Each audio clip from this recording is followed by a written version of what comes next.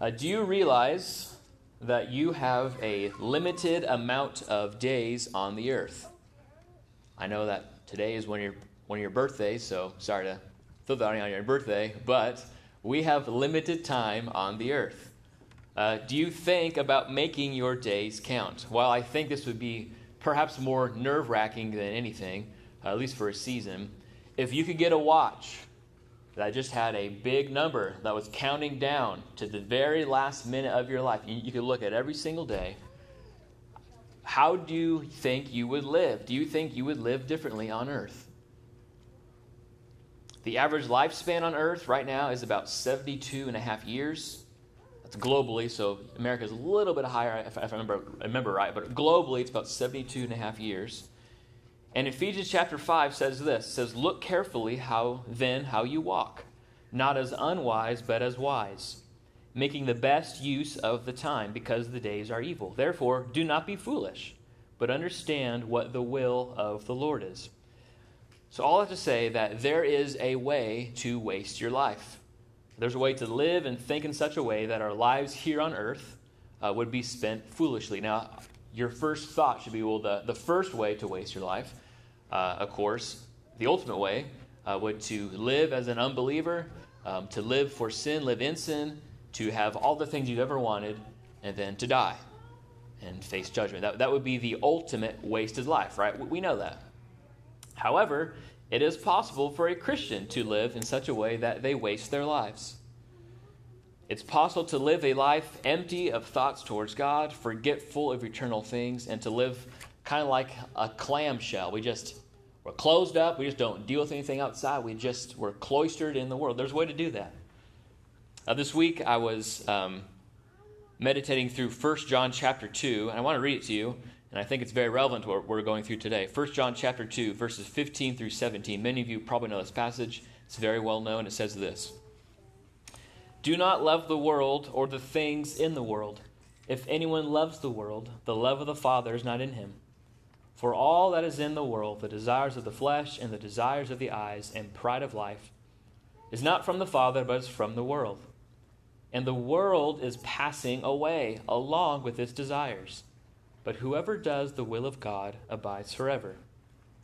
So, how can we live in such a way that even when we die, we have done the will of God and abide forever? Because all these things are going to pass away. How can you live in such a way that you will abide forever? In Psalm 90, again, probably one of the first Psalms ever written, Moses tells us how to do so. Moses lived to be 120 years old. Deuteronomy chapter 34, verse 7 says that. And it also says that when he died, that his vigor was unabated. So Moses died with life, right? He died with a satisfied life. How do we do that? Psalm 90, I think, gives us 4 truths to remember in this life, and we're going to walk through them now. So if you have your Bibles, Psalm 90, verses 1 and 2, we're going to first be told to remember God's eternality. So God is eternal. Remember God's eternality. Look at verses 1 and 2. "Lord, you have been our dwelling place in all generations before the mountains were brought forth, or ever you had formed the earth and the world. From everlasting to everlasting, you are God." So Moses seems to stop and think, probably during the wilderness time, and just think about all their wanderings, and he thinks about his life and about what God has been. So think about Moses' life. He was born, immediately floated down river, so quite the life to begin with. He was raised by Pharaoh's daughter, right? So he was actually raised in a very wealthy home. He was literally the king's son, right? He lived in a wealthy home. He grew up. He strikes down an Egyptian who was oppressing one of the Israelites, and he kills the man. And like many of us, he runs for the hills. He runs to Midian, becomes a shepherd, and then that's where he meets the Lord. He confronts Pharaoh with Aaron, right? He let my people go. Charlton Heston goes and he confronts Pharaoh, right? Moses he's seen the 10 plagues the Lord sent. He sees the Red Sea. He wanders in the wilderness for 40 years. Moses has seen a lot of things, and he's been everywhere. Acts chapter 7 says that he shepherded, and he was for his entire life from before he was a shepherd to as a shepherd to wandering was 40-year span. So 120 years, 40-year blocks, doing many wanderings. Everything in his life is changing. His role, his age, the land he's in. But Moses tells us what remains the same. Look at verse 1. But Lord, you have been our dwelling place in all generations. I don't know if you guys have ever read the book of Numbers. If you're wondering what the first few chapters are, they're mostly Numbers. They're recalling us the people who are in the wilderness, who are left, right? And Numbers chapter 33, it recalls all of the wanderings, all the places that the Israelites wandered throughout their time. Do you know how many times during 40 years they stopped, camped, and got up? They moved 42 times.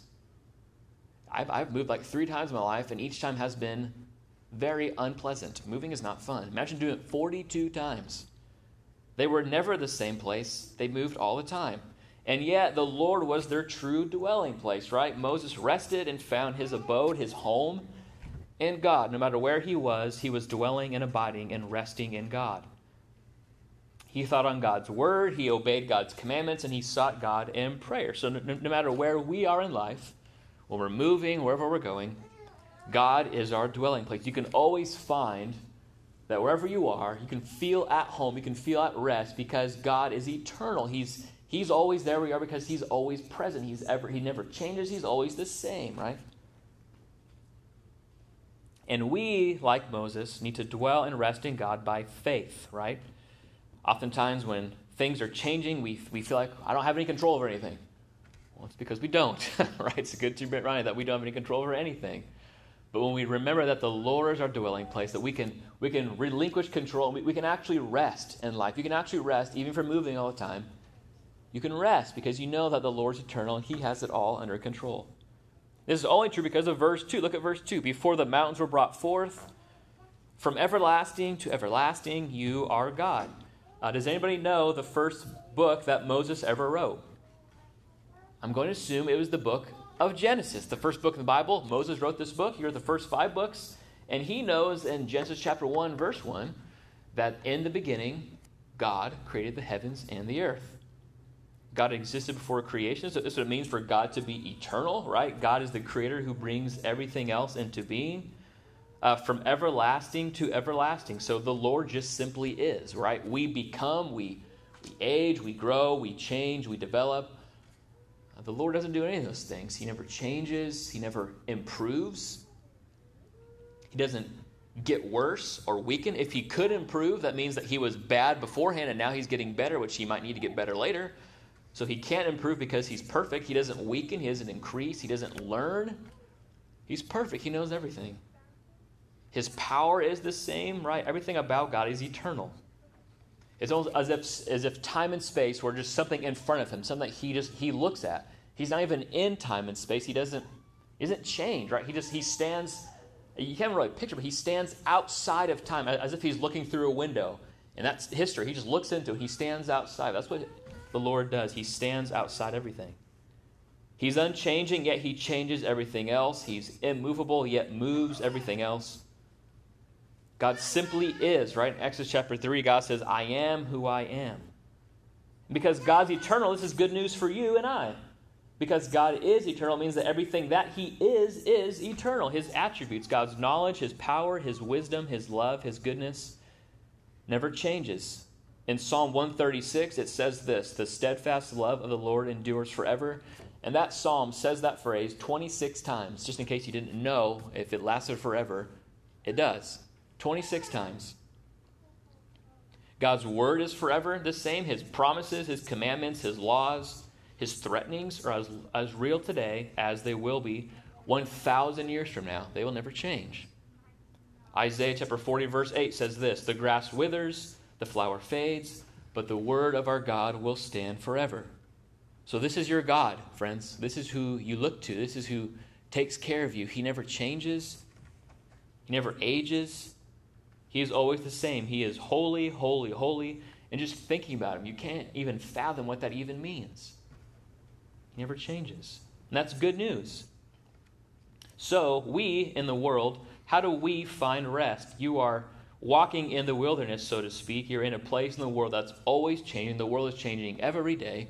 Everything seems to be changing all the time.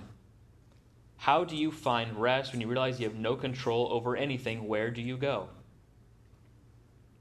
Simply put, in 2 years from now, none of us have any idea what our country will be like. You have no idea what you will be like. How about 10 years from now? But what we do know is that God remains our refuge and our strength forever and ever. Mountains look immovable. That's why he's talking about mountains in verse 2. They look like they're never going to move anywhere. Those are more likely to move than God's love will move away from you. Isn't that good news? He will always be your Lord and God. We can flee to him who changes all things because he remains unchanging. When our health changes, we can trust him who doesn't change. When careers change, you can find your identity in the unchanging Christ. When life changes, look forward to an unchanging, everlasting life. Do you understand the rhythm here? When everything is changing, bank your life on things that don't change, namely God. You probably know this song. Change and decay all around I see. O thou who changest not, abide with me. The first thing you need to know is that God never changes. He is always the same. Number two, we need to remember the exact opposite. Remember that we are mortal. So remember God's eternality. Now remember our mortality. Look at verses 3 through 6. So it's a big contrast, right? God never changes. He stands outside. And yet we are the exact opposite. We change every single day, especially if you have kids or even just look at yourself in the mirror. I like yearbooks, but boy, are they disappointing. I like Facebook memories, but boy, do they sometimes bum me out. Things have changed. And there's good and bad, and it's encouraging to see, but oftentimes we realize that things have changed. Everyone and everything will change. We stand as mortal creatures. We are indeed created to live forever, and we will live somewhere beyond death. But because of sin, all of us actually will die. To say it very, very starkly, nobody is getting out of this planet alive. There's not. Look at verse 3. You return man to dust, and you say, return, O children of man. It sounds like, if you know your Bible, it sounds like Genesis chapter 3, when Adam and Eve sin. What is his pronouncement on man? Genesis chapter 3, verse 19, he says this, for you are dust, and to dust you shall return. Notice in this entire section, verses 3 through 6, this is all God's doing. So God is the one who ends our life, who sustains our life, who brings us to the point where he says, okay, return, right? This is God's doing. He's over all of it. Adam and Eve would have lived forever if they didn't disobey. They would, right? Don't eat the fruit. Okay. But they did. So because they sinned, they died, right? That's why we die, because of sin. They broke God's commandments, so they broke God's covenant with God. Look at verse 4. It tells us that 1,000 years is but a few hours in the night of the Lord. Think about in history class when you go through all these wars and all these things, and what do you think? Man, it's been like hundreds of years. And in God's sight, it's like a mere second. How old is our country? Does anybody know? It's less than 300 years. You know that? How long is that to God? Like a second? I mean, just fat. Like, how many generations have gone? How many inventions? How many wars? How many kingdoms and rulers have risen up in the world? And to God, it's nothing. That's what eternity is like. It's nothing compared to him. Look at verses 5 and 6. We get this final picture of man's mortality. We are like grass that fades and withers. Think of Moses during his time as he wandered through the wilderness for 40 years. They could not enter they had to wander for 40 years because they disobeyed God. So God said, okay, this generation, I promise you won't make it. I will make sure you die off. And we believe that when they left Egypt, there were numbers. We don't really have a number of the exact number. We think, because of other numbers in the book of Numbers and in Deuteronomy, that we think there are about 500,000 to maybe 2 million Israelites that left Egypt. And God said, I'm going to wipe out a whole generation in 40 years. Just wander all you want. Can you think of how many thousands of funerals that was? Every day, probably another funeral. Again and again and again. Moses sees this. He sees death after death. He sees God's hand. He sees the sorrow and pain of death.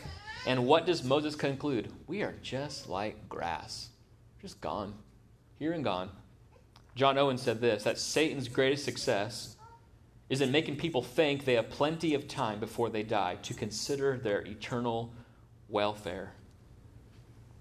Those are sobering words. However, not so sobering as the book of James. Perhaps you know this section in the book of James. James chapter 4, it's one of the most well-known portions in James, I think, that speaks to this. James 4, verse 13 through 16 says this. I want to read it to you. Come now, you who say, today or tomorrow we will go into such and such a town, spend a year there and trade and make profit. Yet you do not know what tomorrow will bring. What is your life? For you are a mist that appears for a little time and then vanishes. Instead, you ought to say, if the Lord wills, we will live and do this or do that. As it is, you boast in your arrogance, and all such boasting is evil. So we should live in such a way that we think, if the Lord wills, I'll make it there tomorrow. Having planned, like you should plan things out. We'll be there tomorrow. We'll see you tomorrow at 5 a.m., 5 p.m. Don't do that. You should plan things out. You should set schedules and make appointments. You should do those. And we should live in such a way that we're not banking on our certainty, but on God's eternity. Remember, verse 3 says that every man will die because of God's word. He will command us to stand before him. Which is good news because even the most evil and terrifying dictators in the world will stand before God. They will not go unpunished, right? It's good news. It also means that the gentlest people we know will also stand before God. The book of Ecclesiastes said that it says it's better to go to the house of mourning than the house of feasting. And it says that sorrow is better than happiness because it makes the heart glad. And you think, do you just need a hug, Solomon? Like, are you okay? Just needs to hug the guy. Why is he saying that? What he's saying is, he's saying consider that if we live in such a way that we never think about death, think about eternity, we're living foolishly. It's unwise to not think about those things. Why is that? Consider this. Every single day, about 150,000 people die every single day. The question is then, who is next? Is it your neighbor? A coworker? Your server at the restaurant? You?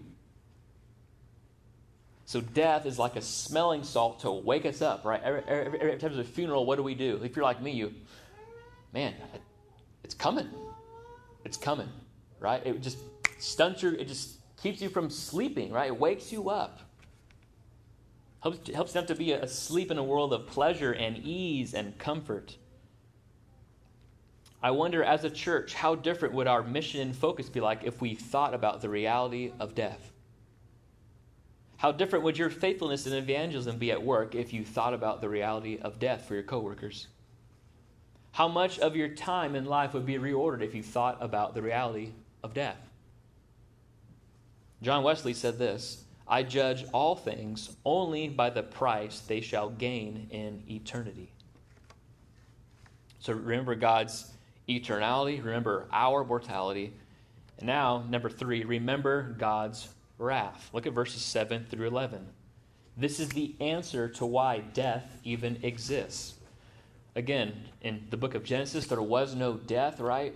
The reason why death feels so wrong and not right and not natural is because it's not natural, right? It's not right. It's wrong. It's an infection. It's God's judgment. It's not supposed to be here, but it is because of sin, right?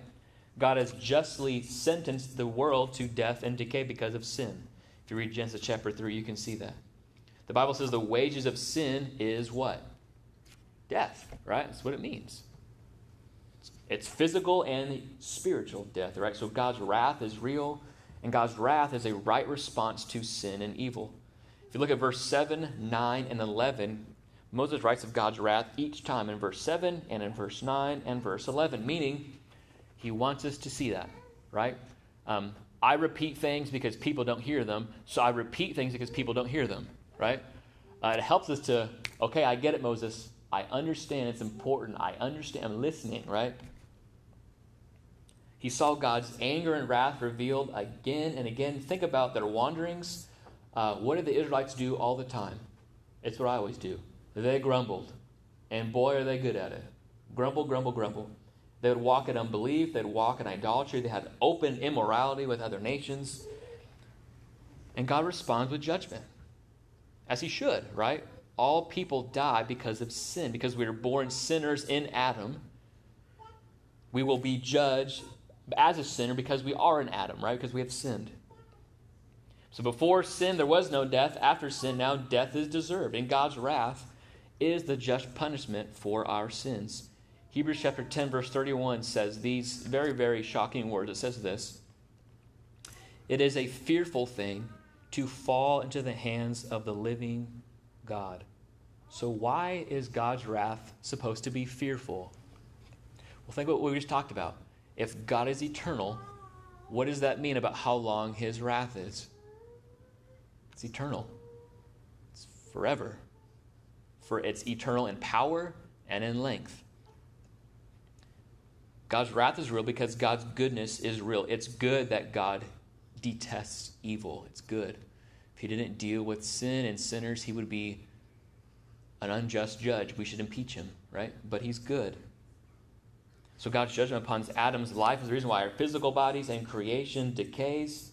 But the truest form of God's wrath is after one dies, they must give an account to God. This is indeed a fearful thing. Look at verse 8.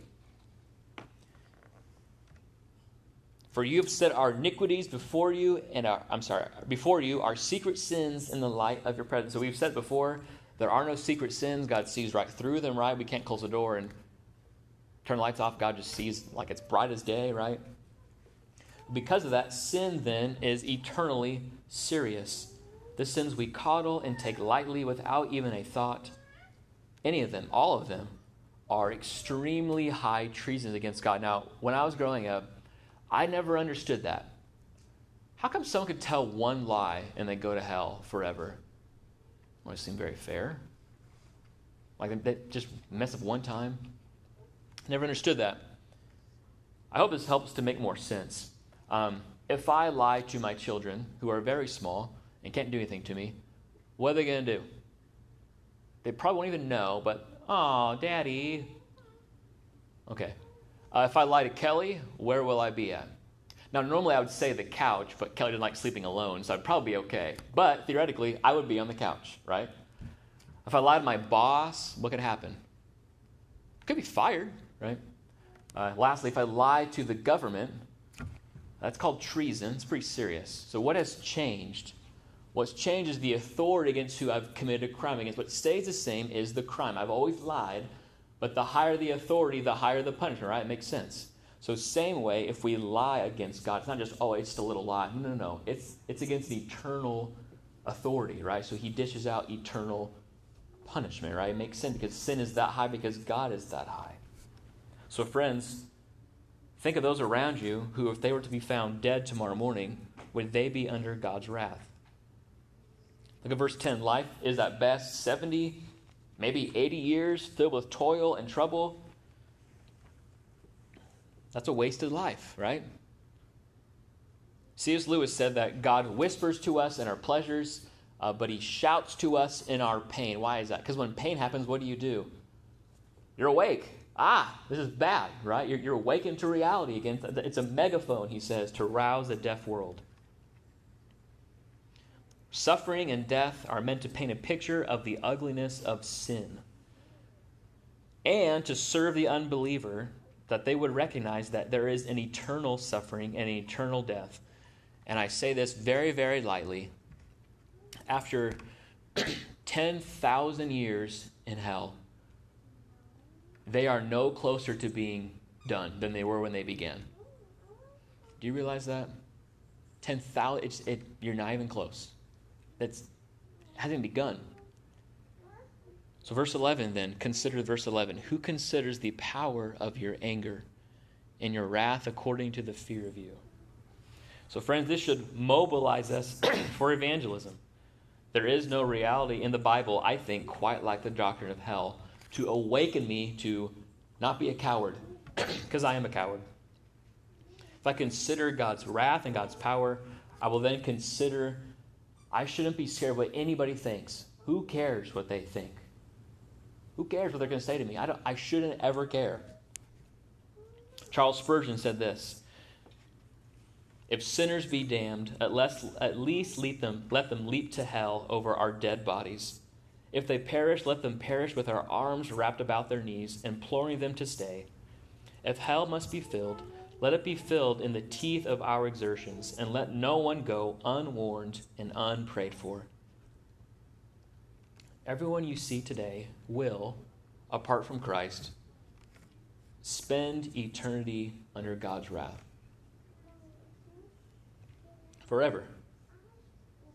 And may no one ever go there because I was too much of a chicken. I don't want to be a chicken. I want to be courageous. I want to have boldness. I want to be caring and loving. May we fear more what God thinks rather than what we think. So ask yourselves, even now, when was the last time I've shared the gospel with somebody? What does this tell me about what I think about the church's mission and what I believe about Christ and my neighbor? So here's what I would recommend. Since oftentimes unbelievers do not come through our doors, what should we do in response? We should go to them. We know where they are, right? Just throw a rock and probably smack their door out in your front yard, right? Maybe not here because I live with no neighbors, but you can open your door and chuck a rock and probably smack an unbeliever's door, right? That would be your next target. So be encouraged that you should go to them. Take a tract, send an email, a text, ask a question, read a verse, knock on the door. Hey, can I bring you this? And then, by the way, do you go to church anywhere? Oh, you don't? Well, great. Do it. Be encouraged, right? Lastly, number 4, remembering God's gospel. This is why we come to church. We hear the goodness of God. We hear about God's eternity. We hear about our reality of death. We hear about God's curse and wrath. And then we hear about the goodness of God's gospel. Look at verses 12 through 17. If you notice these truths, each one, they build on the next one. Well, that's true. And this is true. This one's true. And this one's really true. But these all three are true, that God's eternal, that man is mortal, and that God has a real wrath. How much sweeter is God's gospel? Look at verse 12. So teach us to number our days. We need to know how to live in the world. We are reminded of the sweetness of God's compassion. Look at verse 13. Return, O Lord, how long? Have pity on your servants. That is our only plea. God, if these things are true, please have mercy for me. And on the mercy of God that overflowed for us in Christ, we are saved from God's wrath. If you're in Christ, none of that is coming for you. Picture a dam, just the dam falls down, the water's flowing, right? And a hole opens up and all the water just falls into this huge hole. That's you. All wrath is gone. It's removed. You have nothing to fear in life, nothing to fear in death. I was telling my wife just yesterday, I drive for FedEx and I go to Lake Waukomis. It's a beautiful area, nice houses. People are always very nice. And I just can't stand dogs. I'll be upfront with you. I like dogs, but when it's not my dog, oh, it's a nice dog. You don't know that because he doesn't know who I am. So this lady has a dog outside, and I run past it, and I just, I'm skittish. Okay, it's a big dog. It's taller, as tall as I am. I feel like it looks like a horse, but it's a dog. It might bite me. And so I just kind of walk really gently by and give her a box. She says, oh, don't worry, the dog won't bite. Okay, whatever, She says, no, he doesn't have any teeth. Oh, okay. Friends, if you're a Christian, that's how death should be like. It is scary. It has no teeth. It's been defanged, right? There's no punishment after. It's nothing to worry about anymore. Just walk right by it, right? So we shouldn't fear anything because in Christ, God's wrath, the pain of death is removed, right? Ephesians chapter 2 says this: God is rich in mercy. On the cross, the riches of his mercy shines so brightly towards us. Look at verse 13. Satisfy us in the morning with your steadfast love, that we may rejoice all of our days.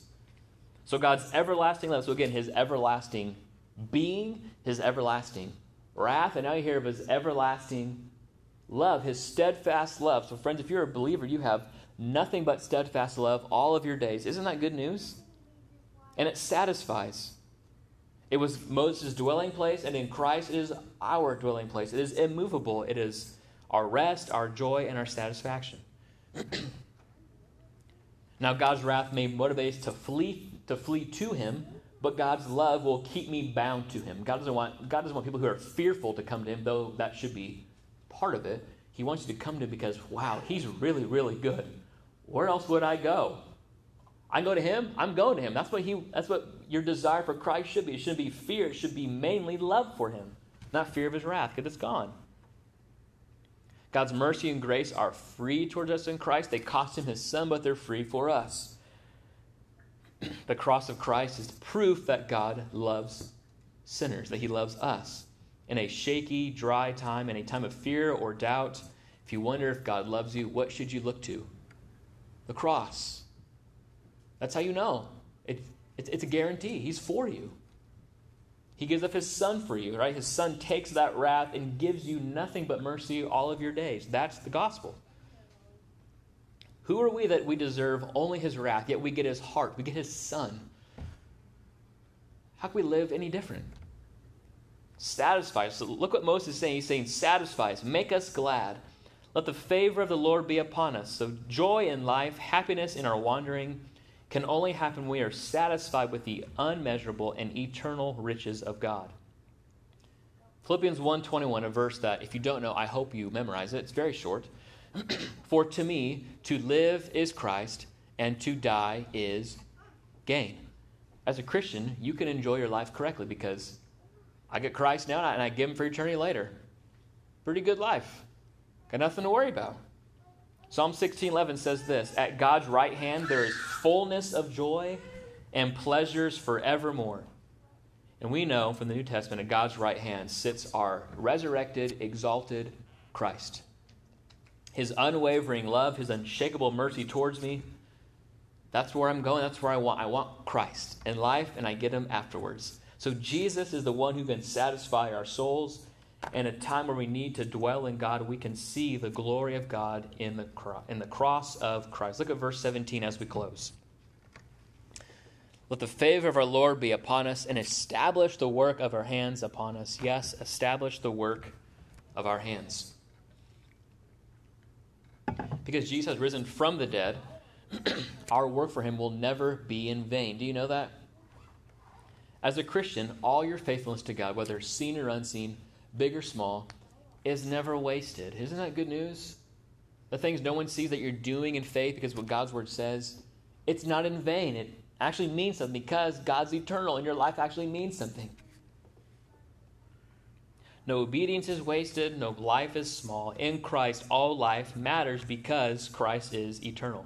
So therefore, in verse 12, again, Lord, teach us to number our days. May God teach us that our children and grandchildren have about, and I looked this up yesterday, this isn't just a random guess. I looked it up. I do my homework. Our children and grandchildren have about a 6 to 12% chance of becoming a millionaire. Okay, so it's possible. However, they have a 100% chance of standing before God.